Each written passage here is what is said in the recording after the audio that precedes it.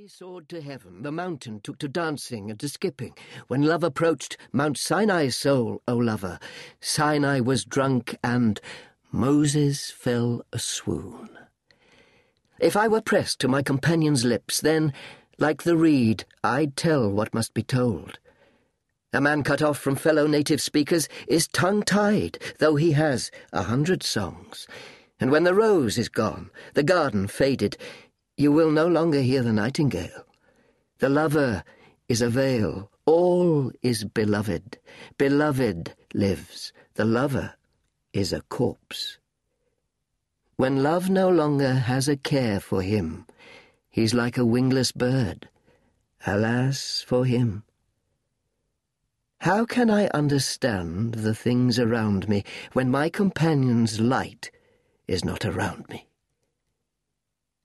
But love demands that these words shall be spoken. How can a mirror be without reflection? Do you know why your mirror tells of nothing?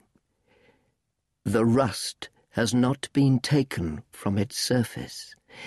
Reflect upon this story, my dear friends. Its meaning is the essence of our state.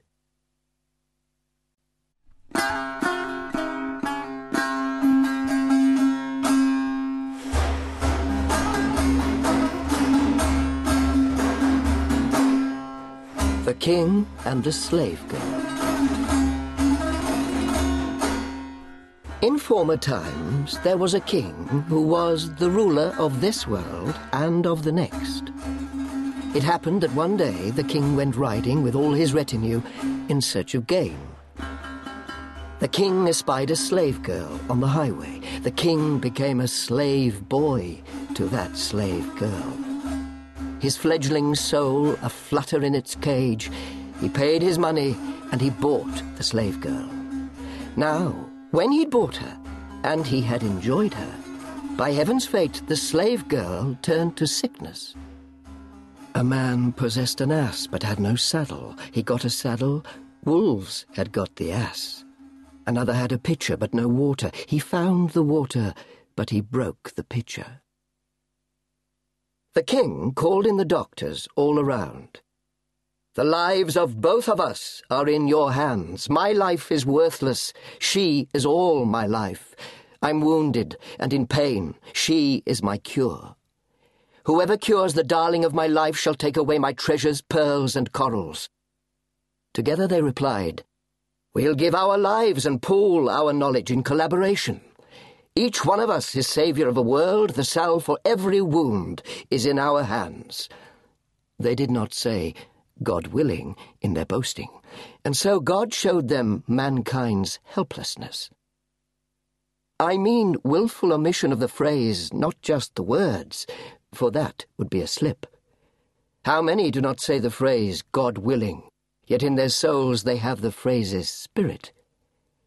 With every drug and remedy they gave her, the pain increased and her condition worsened. The illness shrank the slave girl to a hair's breadth. The king's eyes were a stream of bloody tears. By fate, the oxymel increased her bile, and oil of almonds desiccated her. Myrobalan caused her constipation, and water fed her fever like a fuel. And when the king perceived the doctor's weakness, he ran barefoot towards the mosque at once. He went into the mosque towards the prayer niche. He soaked the prayer rug with his royal tears. When he returned from his transcendent state, he spoke with gentleness in praise and prayer. What shall I say to you, who know all secrets, whose meanest gift's the kingdom of the world? O constant haven to us in our need, once more we are mistaken on our way. But you have said, although I know your secret, you should declare it openly right now. Just as the cry was uttered from his soul, the ocean of his grace came to the boil, and then, amidst his tears, sleep snatched him off. He dreamed he saw a sage appear to him, who said, Dear King,